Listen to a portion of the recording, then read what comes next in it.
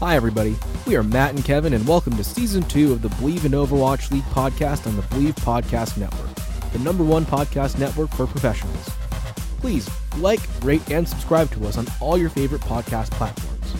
You can also find us on social media at Believe in OWL and Believe.com. This week, we covered the Countdown Cup matches, Zoe's reaction to the summer feed-off, and the new experimental card. Hello, everybody. Welcome to week 25 of the Believe in Overwatch League podcast. I almost forgot what week it was, even though it's literally in my tabs open. But yeah, welcome to this week's news segment. I hope you've all been having a good, safe, and un-Rona time. Or what would the word there be? Like non-Rona, virus-free, COVID-free? Virus-free, hand sanitizer cover, just a safe, isolated bubble time. Isolated bubble time is a good one. I mean, I literally have like a glass box room. We bought this house and there was like an extra bonus room, which is literally just like a glass enclosure. I've turned that into like a console streaming room, and I've been like living in there. So I consider it like a little like zoo display. If you really want to see like what a 25-year-old dude is doing during unemployment, that is it should have like a little bio of me outside of the window, so that like when visitors come by, they can like tap on the glass and be like, "Hey, you suck," you know. Don't feed the animal. Shoulder. Don't feed the Kevin. Not good. But yeah, it pretty much just like chilling in that room for a long time. So how has isolated bubble time for Kevin been? It's actually been a little more exciting this weekend. I was called up by V-Flight literally at, I think it was like 12 o'clock on Friday or something like that, like midnight Friday. And he said, "Hey, I have tier 1 matches for Valorant. And I need casters. Are you willing to cast?" And I'm like, "Yeah, sure. I'll cast on Saturday. It's all good." Little did I know, it's like the group stages for like the tier 1 Valorant scene. And he's just like, "Oh yeah, no problem. We'll just do it casually. No big deal." But it was like literally last minute. He's like, "All right, be up at 9 o'clock. We're gonna get ready. The show starts at 1, so we'll be all good to go." And yeah, essentially V started out the stream with like maybe like 100 followers. We peaked at 12,000 viewers. Wait, say that again. That number. 12,000. Like with the 3 zeros? 3 zeros. Damn. So like, yeah, we covered one of the bigger matches. Like the first match that we got was TSM versus 100 Thieves, and it was a really good match. It was a best of 3, went to the third map. It was just intense in general. It was just a lot to take in for the first time, and I think we did an okay job considering all of the technical difficulties that we had, and we were kind of just jumping around from match to match. We weren't really brought in to like, we weren't brought in as official casters, but like we were able to get a little bit of a casting reel going, which is good. Yeah, the games were good, like just really solid the whole day. Once they got to the main event, though, they already had like contracted people out. A couple familiar faces. We had Puckett and Golden Boy on that. There were a couple people from like the CS:GO scene, and like, you know, just shout out to everybody who did great work on that. The matches were really good that this week, but so many time for Overwatch for sure. I was definitely looking forward to Tayo's debut. It's just one thing that, you know, I've been waiting since 2017 to see this guy play in the league, and finally glad that he's getting a shot. Oh, it was good stuff. Definitely great Genji play. Yeah. What about you? How was your week? It's been, what did I do this week? I'm trying to remember. I'm sleep deprived right now, more than I usually am. So I normally do Unicamp every year it's a UCLA org that we do camp for underserved kids. And normally this time each year, I'm up in the San Bernardino Mountains, and we are doing camp for uh, kids for a week each session. This year we obviously can't because of the Rona, so we had to figure out another way to do it, and that solution was doing camp virtually. So every morning I need to wake up at like 9ish and be on at like 9:45 to lead these kids in camp, even though like honestly they brought me in at the last minute. Like I wasn't sure if I was going to do it this year, but they needed people. I think they had like 51 kids for like 5 counselors, so they brought me in last minute, and I have no idea what's going on. I literally have no idea what's happening. I'm just like listening in on Zoom, and I have no idea what is happening. Like I don't know what I'm supposed to be doing. I don't know if I'm supposed to be talking because like we partner with an org, and they have their own like content and assemblies that they want to provide. We're supposed to also have like rotations and activities for the kids too, but um, I think we had one yesterday, which was martial arts. So, which is really weird that my I used to be part of the American Taekwondo Association. I think they changed it to the name Always Take Action now, which honestly for a martial arts org is the stupidest thing you could ever have done. Like if someone says, "Hey, my organization is called Always Take Action," what do you think that's about? Just like beating people up, like just full out aggression only gameplay. It doesn't sound anything like it's like martial arts teaching for like kids and families, right? Mm-hmm. All right, so anyway, that someone from the org like came in and taught the kids how to do a little bit of martial arts, and it turns out that she was actually at the old studio that I used to go to that very weekend, and she like knew some of the people that I know. It's so creepy, small world how things interact and coincide and whatnot. Um, what else? Oh yeah, the other big thing that happened was I buy too many comic books each week, and if you know anything about like comic books, like there's certain issues that are really valuable just because of either what happens to them or like what a cover looks like. And so one of my favorite covers ever, which is actually a really valuable cover, I posted it on my Instagram, but Batman or not Batman, Detective Comics 880 is one of like the coolest covers I've ever seen, and a lot of people really want this cover. It came out in like mid 2000s, but it was like a low print run, really cool cover, so it's worth like a decent amount right now. I bought it for like $150, which is I think probably the most expensive comic book I've ever bought.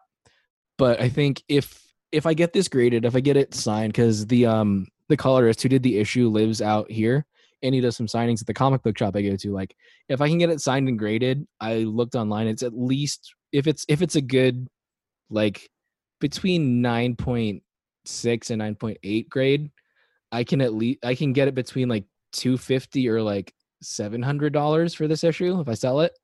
Hmm. So if I ever need to sell something for $750, I have it. Yeah, if you need to get that rent money real quick, yeah, Just go on eBay, yeah. sell this thing. There we go. Okay, so let's get into the news of the week. This has been a kind of a hot topic throughout the Overwatch world right now. The experimental patch just came in last Tuesday. The changes that were happening were to Moira and to Genji. So for Genji, this is the note that the developers put. Recent Genji buffs made him see a lot more play. This is great to see, but some of these changes pushed him a bit too far. We're pulling back on some of these changes, specifically with the goal of reducing some of his burst potential, and we'll keep a further eye on him to make sure he lands in a good spot. And I mean, if you've been watching League at all, or I'm sure in a lot of the competitive or higher ranked games, a lot of people are pulling out Genji right now. He gets Blade really fast, and he's kind of devastating right now on the field with the amount of damage and with the amount of damage that his Shuriken buff has given him. He gets his Blade a lot faster. So what they've done is in general they've reduced the damage for his normal Shuriken attack from 30 to 28, and for the secondary attack where he's just spread firing all three of them at once, the recovery is increased from 0.65 to 0.75 seconds, so it's a little bit slower, and in general he's a little bit weaker. These changes are voice crack again. these changes are going to be going through. So I get hopefully this reduces some of the potency of Genji without completely potatoing him, which I don't think it'll do because I really like watching a lot of this Genji play, even though I can't play Genji myself. But the real issue here is the Moira changes. So this is the description. The main goal of these Moira changes was to give Moira players a chance to make bigger plays and flex their player skill. Biotic Orb damage is now generally harder to hit all enemies in a large area, but will reward well-aimed shots with significantly increased damage per second. The Fade change is intended to offer Moira players a chance to make big plays and potentially turn a fight around single-handedly if used well. For example, Moira can now fade all allies to save them against big ultimates such as Self-Destruct and Graviton Surge. You can also fade an ally that has been already pinned by a Reinhardt to force them to be released, saving them. There are many powerful uses for this new fade effect. We're looking forward to seeing how players use it. Okay, so 3 things that change with Moira. The Biotic Grasp, her angle of attach has been reduced by 37%, so you need to be more accurate with it. Her Biotic Orb for damage, the radius was reduced from 4 meters to 3 meters, and now the slow amount for a damage target that it's found has been increased from 72.5 to 80%, so a little bit slower when it touches you. And now here's the real weird part of it. The damage of it is now on a scaling effect. So based on how close you are to the orb, it's going to do different damage. But if you're between 0 and 1 meter away, it'll deal 150 damage per second. If you're between 1 and 3 meters, it'll scale down from 150 to 25 per second. Normally, the orb only does 50 no matter where you are. So this is a really big change, but even though the damage is a lot higher when you're closer, the total damage an orb can do is still 200. And then the last change is the fade. So as the description mentioned, now when you fade out, all your allies near you also fade for a second. It makes all heroes immune to all damage and all effects, and it's like it will work like Reaper's Wraith form or Moira's own fade.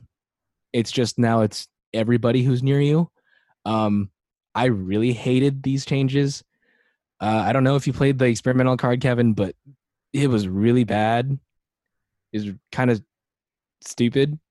Yeah. These changes are not going through to the PTR. Like everybody hated them. So the dev team's like, okay, we get it. You don't like them. We're not going to put them in. We're still going to find ways to make Moira different, but we're just not going to do it this way. I think the stupidest part of it all is their reasoning. It's like, why are you focusing on Moira being a game changer? Like, why are you focusing on her being the one to flip the fight? That really doesn't make sense to me. That you're kind of hoping that the game is going to change to pin all your hopes on this one character.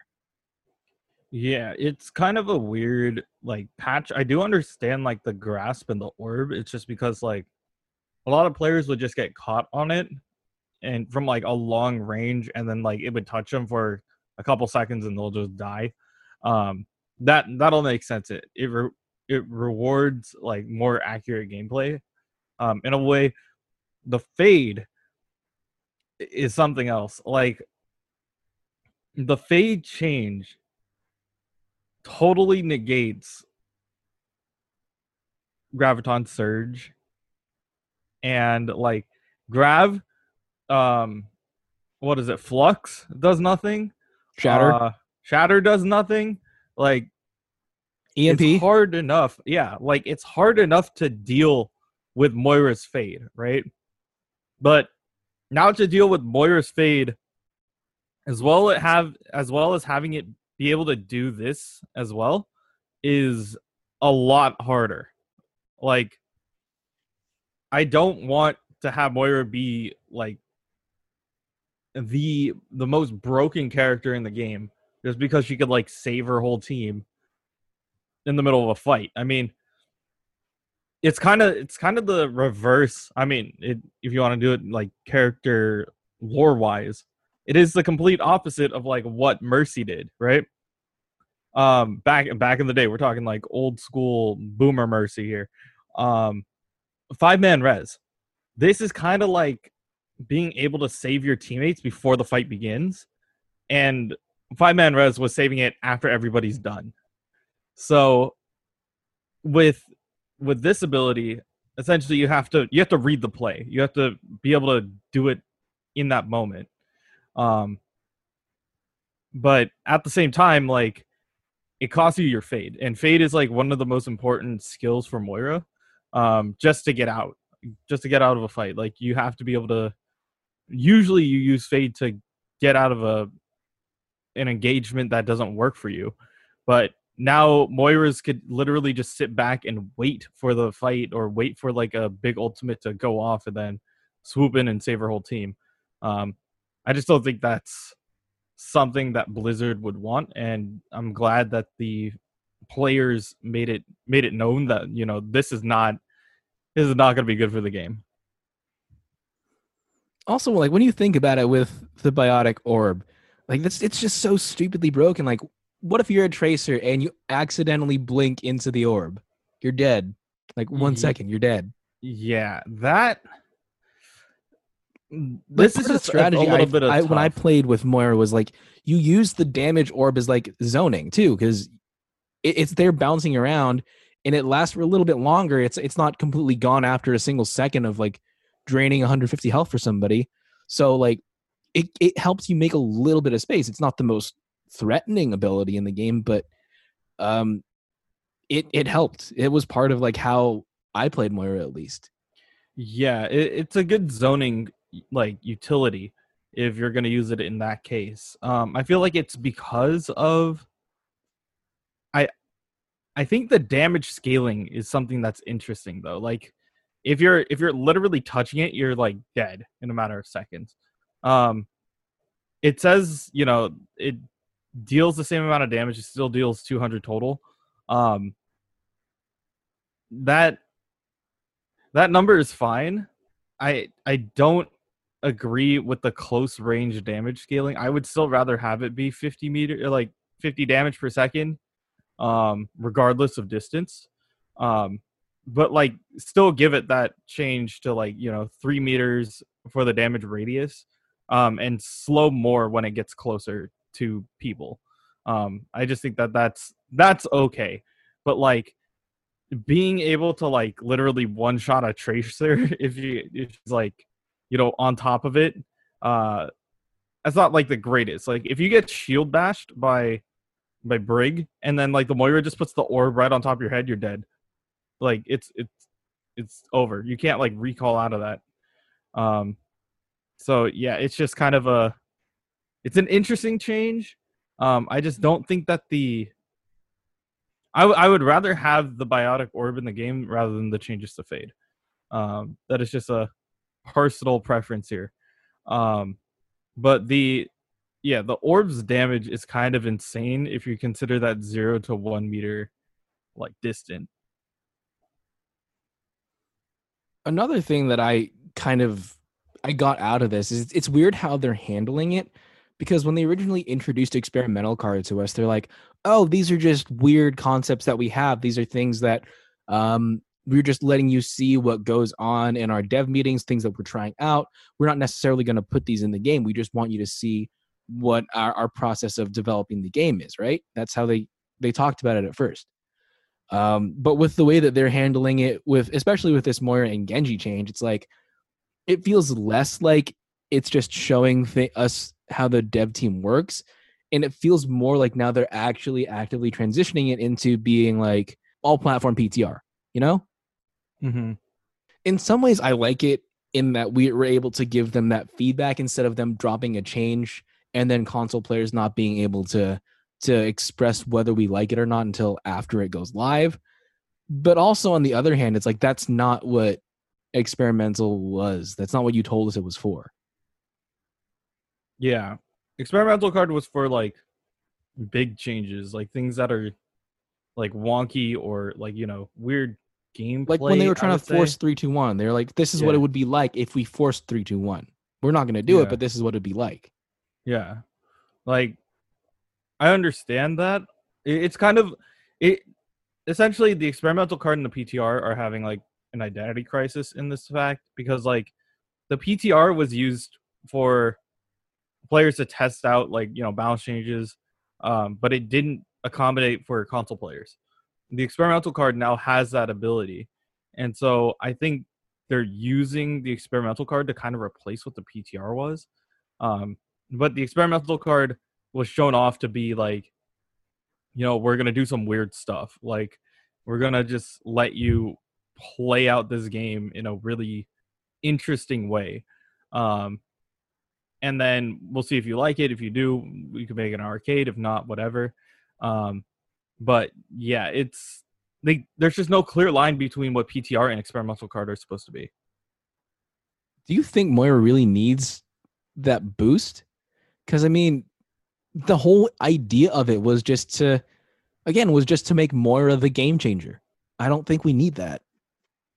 Yeah, I don't agree with this at all for this change to Moira. I feel like Moira's role is to be like a kind of a burst healer and like a constant sustain healer in that case. She shouldn't be able to make the biggest plays like this. Like that stuff is kind of more reserved for like the transcendence or the beat drop, that's kind of more their thing. And especially making like this ability like a fade, which is like I think it's like 8 or 10 second cooldown. Like that can change a fight drastically depending on how many times you could get the fade up in the middle of a fight to like save people from like either ult stacking or other abilities like that. So aside from what you talked about and how you think the biotic orb would be better changed earlier, is there any other thing that you think could fix Moira? I think maybe nerf her range a little bit. I like the angle change on her grasp. I think maybe nerfing that range a little bit would be a little bit more balanced because I don't think she should be able to drain a Pharah from super high in the air, but she still can do that. So what do you think? I mean, I feel like she's in an okay place. The reason why she's not being played that much is because she's just not getting a lot of value from a dive comp. She doesn't have enough time to really get burst healing if everybody is separated. So Moira is just like, at the moment, Moira is just a casualty of the meta. She's not good just because she's not being played. She doesn't have a team that plays around her style, right? So what I'm saying is if these changes do go in, or like if anything does go in, and then let's say if we move back to like not a full goats comp, but like something that's more death bally again, like Moira's gonna be through the roof. Like they're gonna have to scale her back again. So honestly, like I think I do agree, like the range of the biotic grass could be nerfed down just a tiny bit. But it kind of, especially in a death ball situation, it's one of the very few like reliable sources of damage that Moira has. So I understand, like, the range would be okay. I do like the attach angle change just because you can't just like flick it in a general direction and hope that it like stays on them. You actually have to keep the tracking going. It's more of a Zarya beam than a old school Symmetra grasp, Yeah. I'm just looking at her character image right now on the patch page. But did we ever get a lore reason why she has the faceplate just over her left eye? I don't think so. Okay, because I've always wondered about that, and they've never explained it. I really don't know, man. They're just like, man, it looks cool. Let's just slap it on there. Overwatch fashion is the weirdest fashion. I mean, yeah. I mean, your mascot is wearing Crocs. I can't. D.Va's just weird whisker face paint. Like, are you cosplaying Naruto at the same time? Are you trying to? Are you trying to be a cat in a suit? Like, what's the deal here? Is she a cat or is she a rabbit? Yeah, I don't know. We have to ask the real questions today. Cats or rabbits? That's the question. Oh, just as a final thing, that patch. So we said that the patch was supposed to be released today. It's not being released. The developers were having some issues with it, so they posted the patch, but immediately took it down. An article that I read said it might have something to do with a visual bug after Brig uses a repair pack. So for some healers who have like a hold ability, like um, Ash's Ash using scope or Doomfist holding the punch and getting ready to punch, um, using the repair pack from Brig, like it'll make your character glitch out. So when you're looking through their first person, it looks like they've already shot, but they didn't. So it's really broken. Um, so I'm guessing that might be why they have pulled back that patch. Yeah. Moving on to a little bit more somber news. So I mean, us here in North America, we know the voice actors pretty well. Like Matt Mercer is a big figure in just the voice recording industry. Anyway, um, the voice actors are always at cons. They're always showing off. Like Charlotte Chung has a huge fan base, especially when she got pregnant. People are like, oh, there's a baby diva inside Diva. What up? What's up with that? What we might not realize is that in other countries they have different voice actors doing the different roles. And recently, the voice actor Roberto Draghetti from Italy, who played their Soldier 76, passed away. So, sad day for the Overwatch community, especially the Italian Overwatch community. But what was really disappointing to see was when Overwatch posted this to Twitter, people were being their normal troll internet selves again. A lot of people were saying Overwatch is a dying game on a post about the actor dying, or a lot of people dredging up old wounds and complaining that Blizzard made Soldier 76 gay. It's like they're forcing gayness down our throats. Like, dude, there's literally two gay characters in the game, and they pretty much never reference it unless you are like really going into the lore of the game. Like, how does that change your enjoyment of the game? And why is this your chosen time to bitch and moan about that? Yeah, it's just super disrespectful to like. I understand if you have your own comments on the game itself, but like, don't do it when we're discussing somebody passing away. That's just like disrespectful in general. Um, I just hope that you know the players understand that, and these are just like outliers.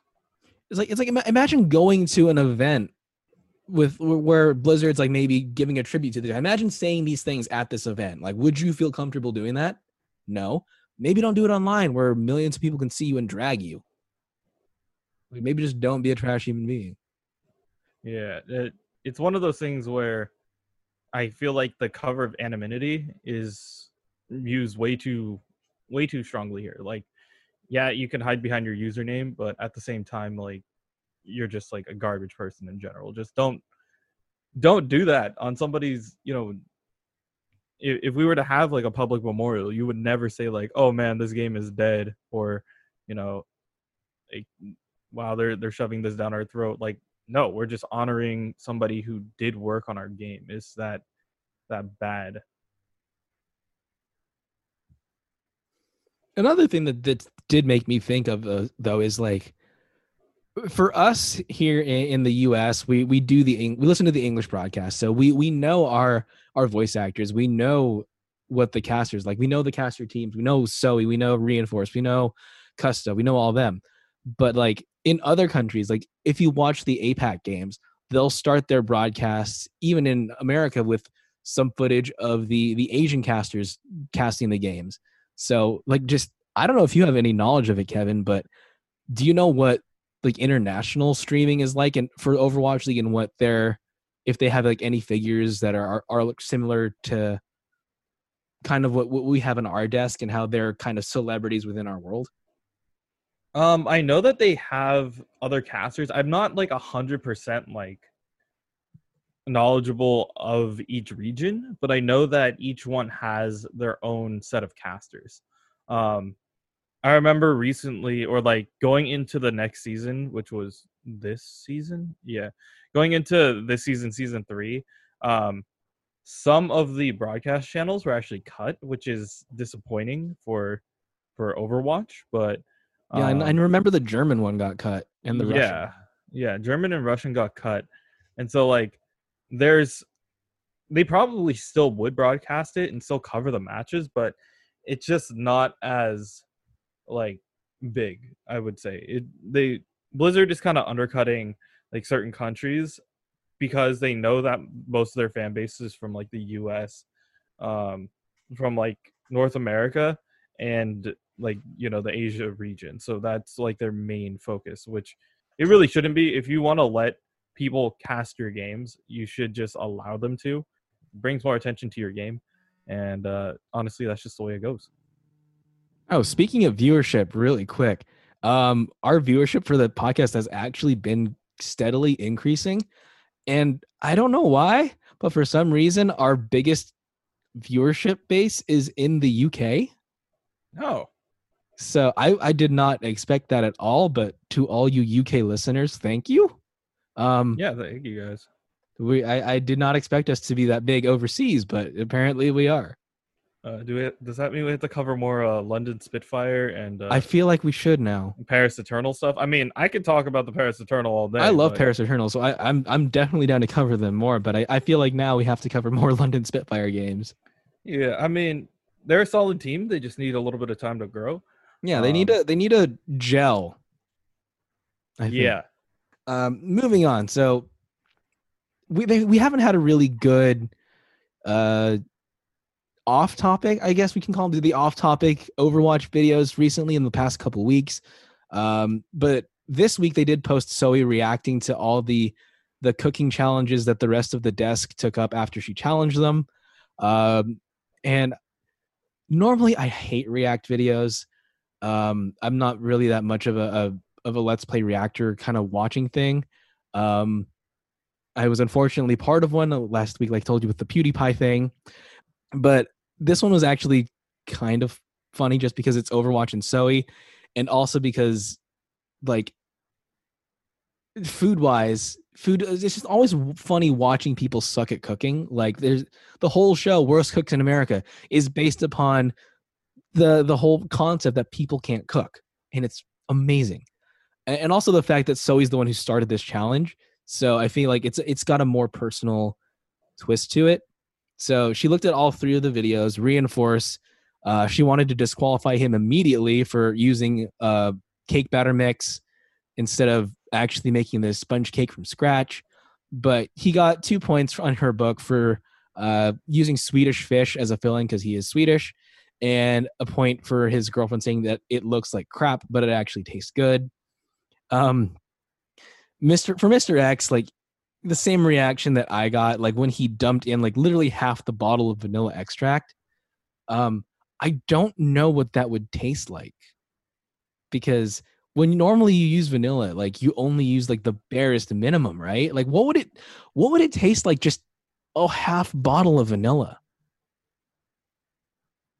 uh, I wouldn't take that. I yeah, I feel like that vanilla extract was probably one of the killers of that cake. Uh, but I really don't want to be the one to try how much vanilla that would be like. Like Yeah. barely having a touch of it is strong enough. Let alone quarter of a bottle. Uh, you're probably gonna die from it. Your mouth's just gonna hate you. Yeah. Um, but anyway, he got disqualified as having the best cake because he didn't make it a sponge layer cake. Apparently, the whole challenge was to make it a layer cake, and he only made one layer of the cake.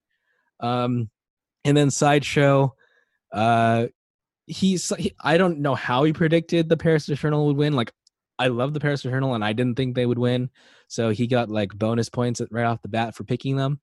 And then there's I think my favorite quote of this is when he talks about how he's using the Paris Eternals logo as the model for the shape of his cake, and it's just like a picture of the Paris Eternals logo on his boxers, and so it's just like, oh, just a cock on shorts.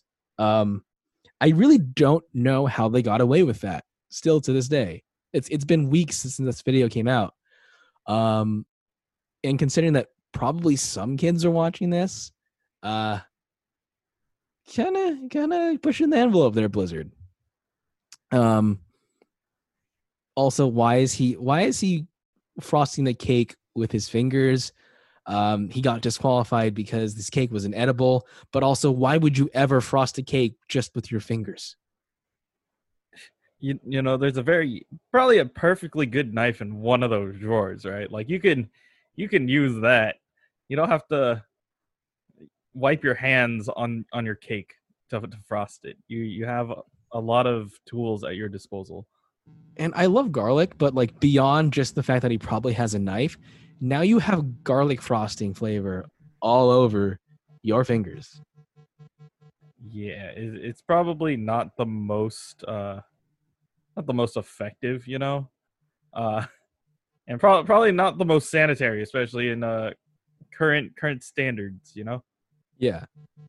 So pretty much all three of the cakes got disqualified by SOE standards.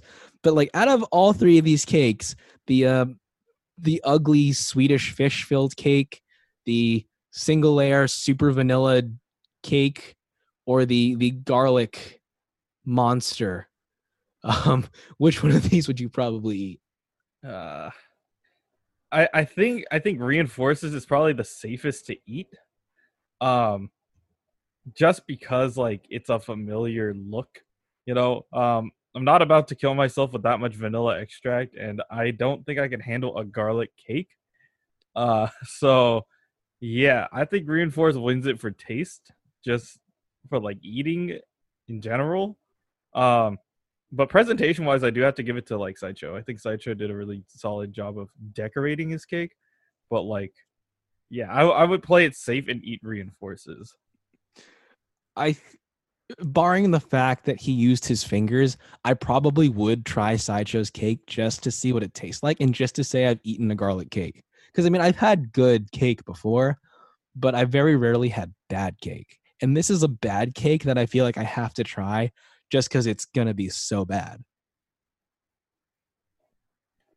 Yeah, it feels like it would be a very interesting uh take. You know, it's just getting a trying that garlic cake would be something that you could probably put on a resume somewhere. It's not something that you just be like, yeah, I've eaten weird stuff before. It gives you And, foodie cred. yeah, it gives you food cred. But yeah, honestly, I think it's an interesting concept, but you know, safety wise, I'm going I'm going with reinforce. What's the weirdest thing you've ever eaten? Man, I feel like weird is like a is a I wouldn't say it's a subjective term because like uni would be weird, right? Like to some people. I mean, kind of. It's less usual of the kind of sushis that people would normally eat. Yeah, Yeah. not a common one. It's not a common sushi, but I would say like that's probably like reaching for it. I don't know what the weirdest thing is. I'm really open to just trying new stuff if it's like prepared well and it looks good. Um yeah, I really don't know what I've had that's weird. For me, it's a tie between balut and Uh silkworm soup. Silkworm soup. Oh, it's What not is good. Oh yeah, okay. It is not good. I was like what? Neither was the balut. Like, Okay. why is that the thing that the Philippines decides it wants to share with the world all the time? Yeah, I mean We it's have got lumpia. We have yeah. puto, which is not a Spanish swear word. It's rice cake. Have to make that Yeah. clear because I've Yeah. in several confusing situations when I'd be like introducing puto to some like Hispanic friends of mine. I'm like, what did you call me? Like, no, it's what we call this cake. Yeah. Uh yeah, it's interesting. I was watching I know Timothy De La Ghetto or you know Chataratsu has his whole he used to have a series where he would go out with other people and serve them like these weird dishes. Um I was watching one with him and Ryan Higa. Um and he served him duck flipper.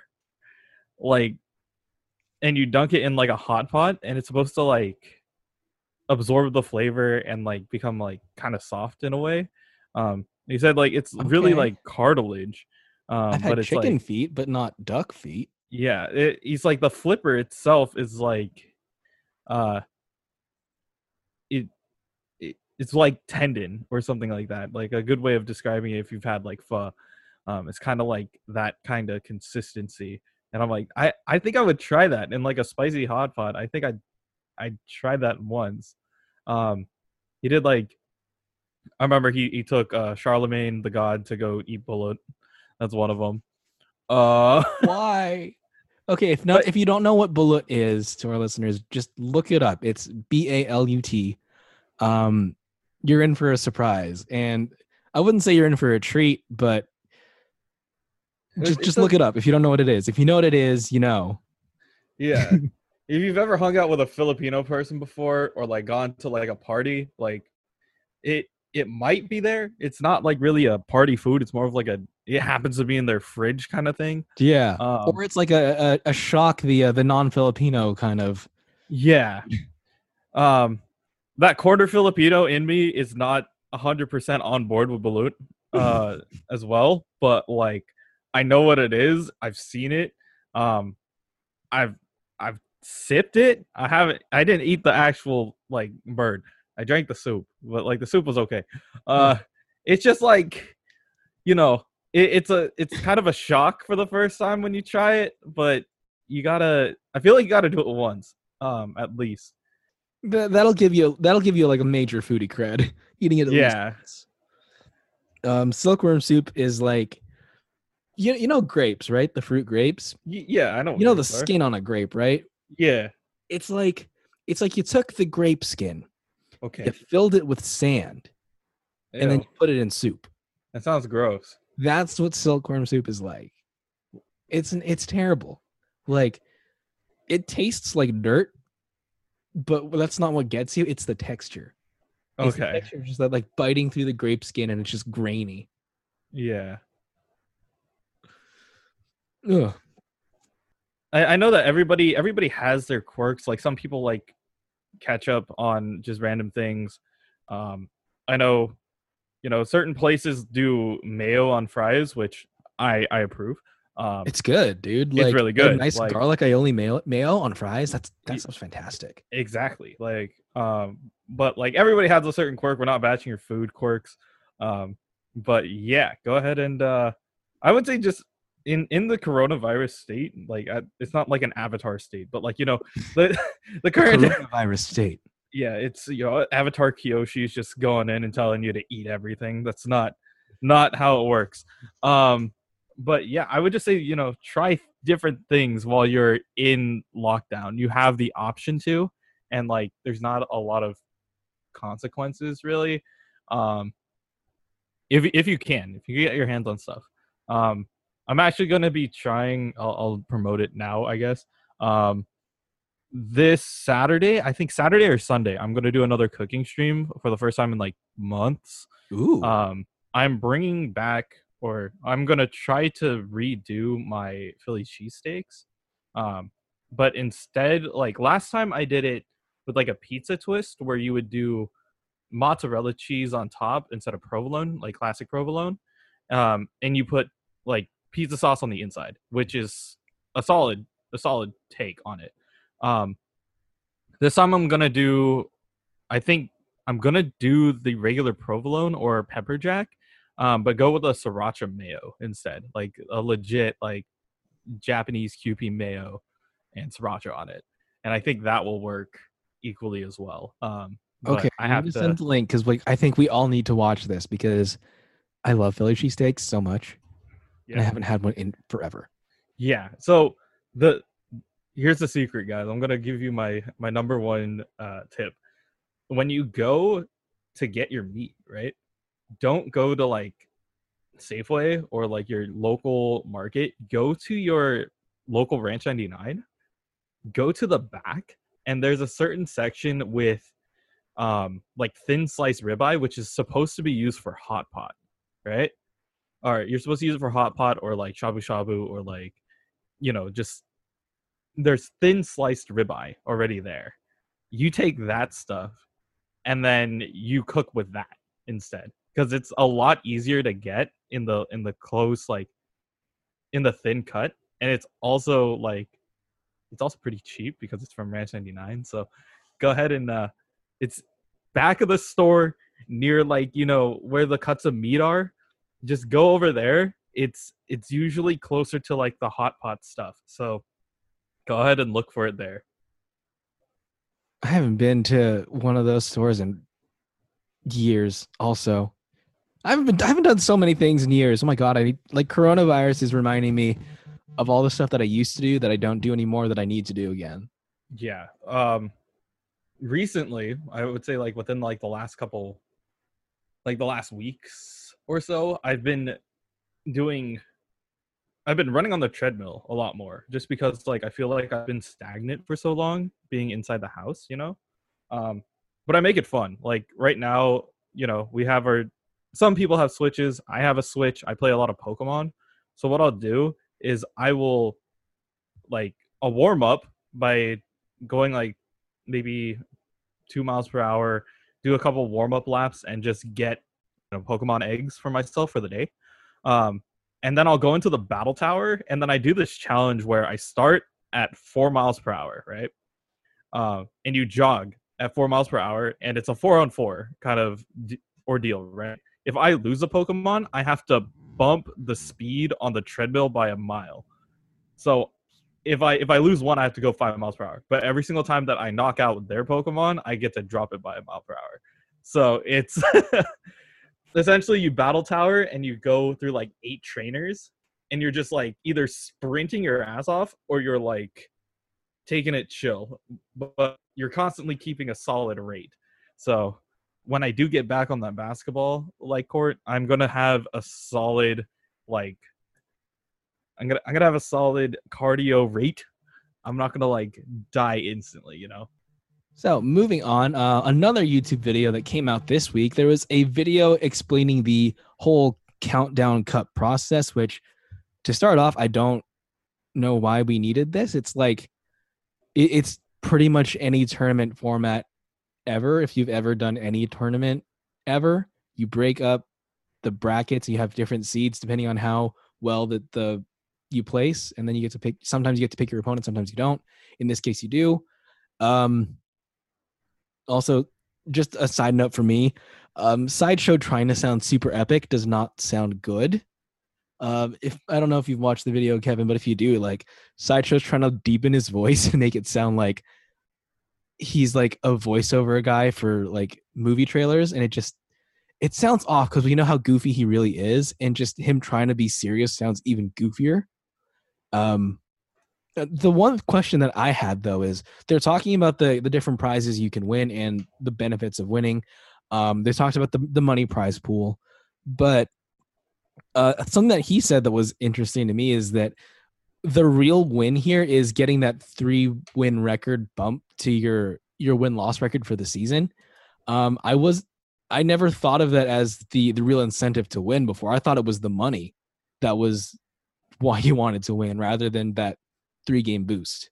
Yeah, and I would not say that the 3-game boost is a real win here. It's more of, like, it has to the goal of this is to say that you've won the tournament. Is to say that you're the best there. Not the extra 3 wins, because I don't think that has to play into an Overwatch League. If we have the grand finals again, I don't think it's going to be of that caliber. Like, imagine if you're trying to sell somebody on, like, doing this esports thing. It's like, oh yeah, if you win, you get 3 extra wins to your league rating. It's like, okay, cool.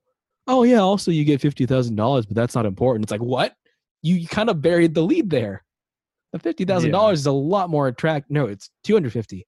Yeah, that $250,000 is a lot more attractive than 3 wins. Exactly.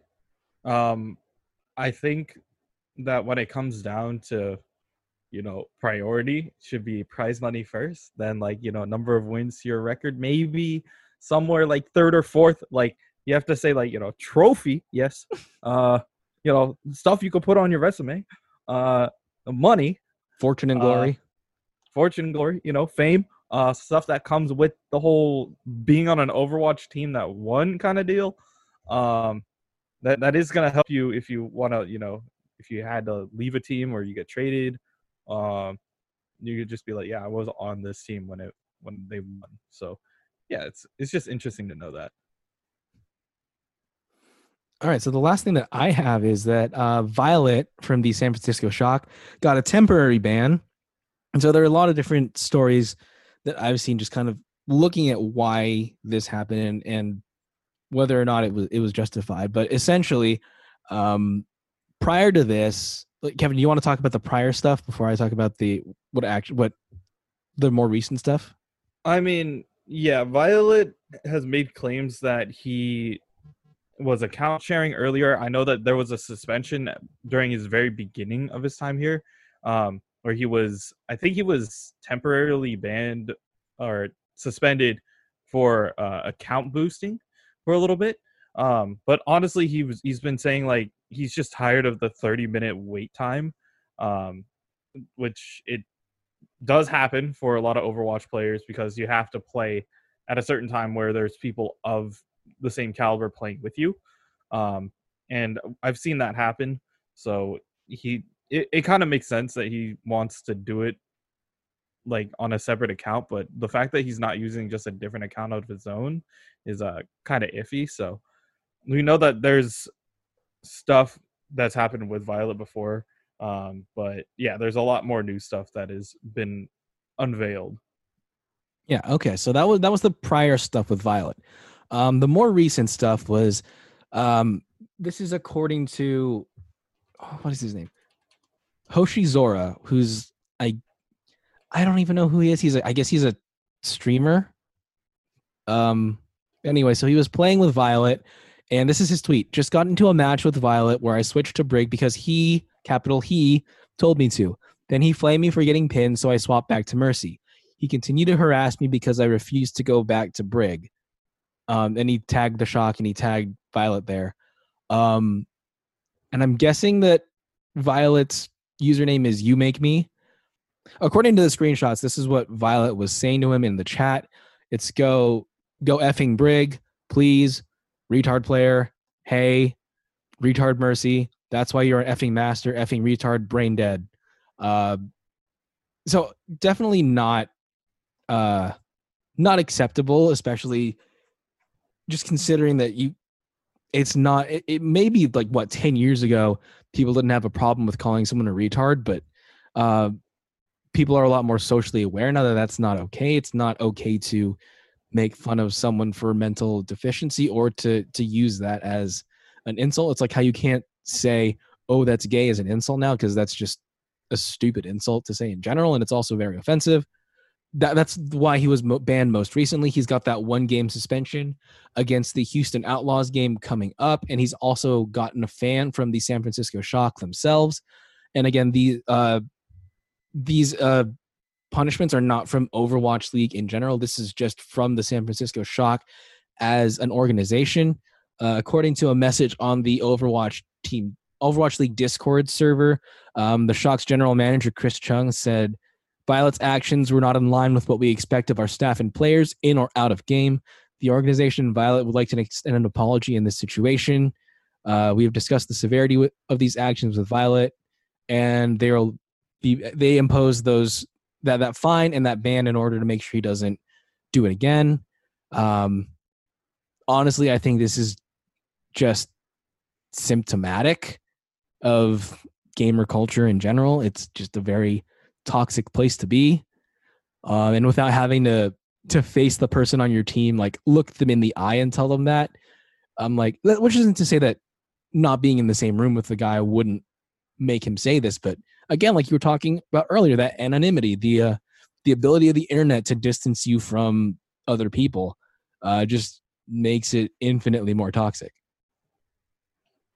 Yeah, and I know Violet's going to have a bunch of yes men behind him, which are essentially people who are just going to be defending him throughout the entire time. But honestly, like, there's a certain level of like knowing you're good versus like putting it on the rest of your team to just like, flame them for what they're trying to do.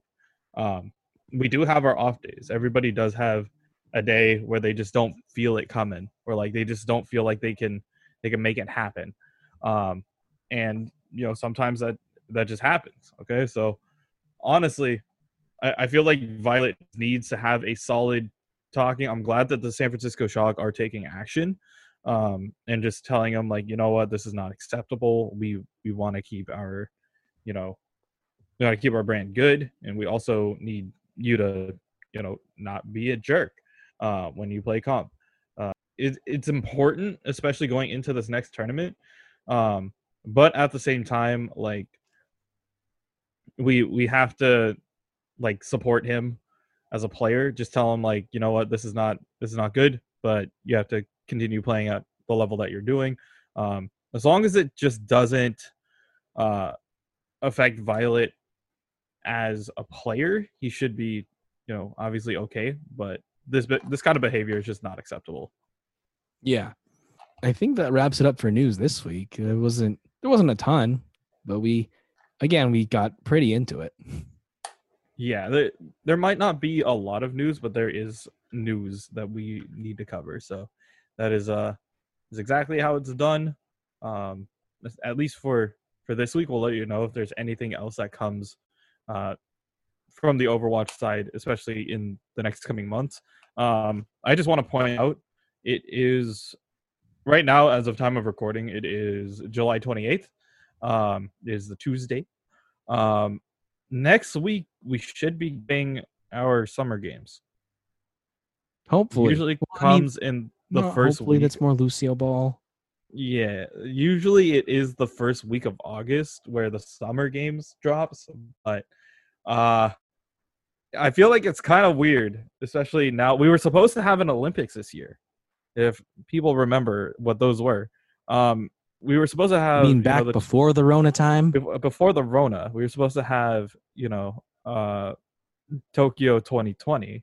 I actually have a towel from the time that I went to Japan, and I have a, Olympic 2020 towel. And I'm like, okay, it never happened. It's the Olympics that never really happened. So now we have to wait till next year. Hopefully we have a nice cure by then, and we could get to games. If not, we're trying to reopen sports right now with the NBA bubble and the MLB bubble, but we've seen what happened there, and let's just hope that it doesn't like replicate itself if we do have to do the same thing for the Olympics. But yeah, let's just hope that we can get back to normalcy going into next year. All right. Well, thanks for joining us for the news section this week. Join us also for this week's look at the Countdown Cup. This is the last week of the hero pools, so we'll take a look at that and how the players did with that. And yeah, we'll get back at you next week. See ya.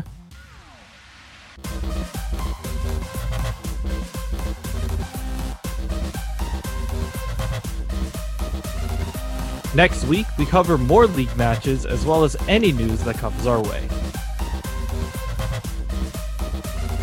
Thanks for listening to this week's episode. If you like what you hear, please like, rate, and subscribe to us on all your favorite podcast platforms, and follow us on all social media at Believe in OWL. Questions or comments? Please send us an email at believeinowl@gmail.com. If you'd like to advertise with our show, please contact our network at Believe.com. Thanks for listening, and we'll see you next week.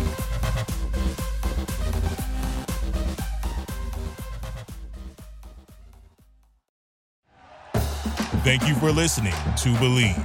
You can show support to your host by subscribing to the show and giving us a 5-star rating on your preferred platform. Check us out at Believe.com and search for BLEAV on YouTube.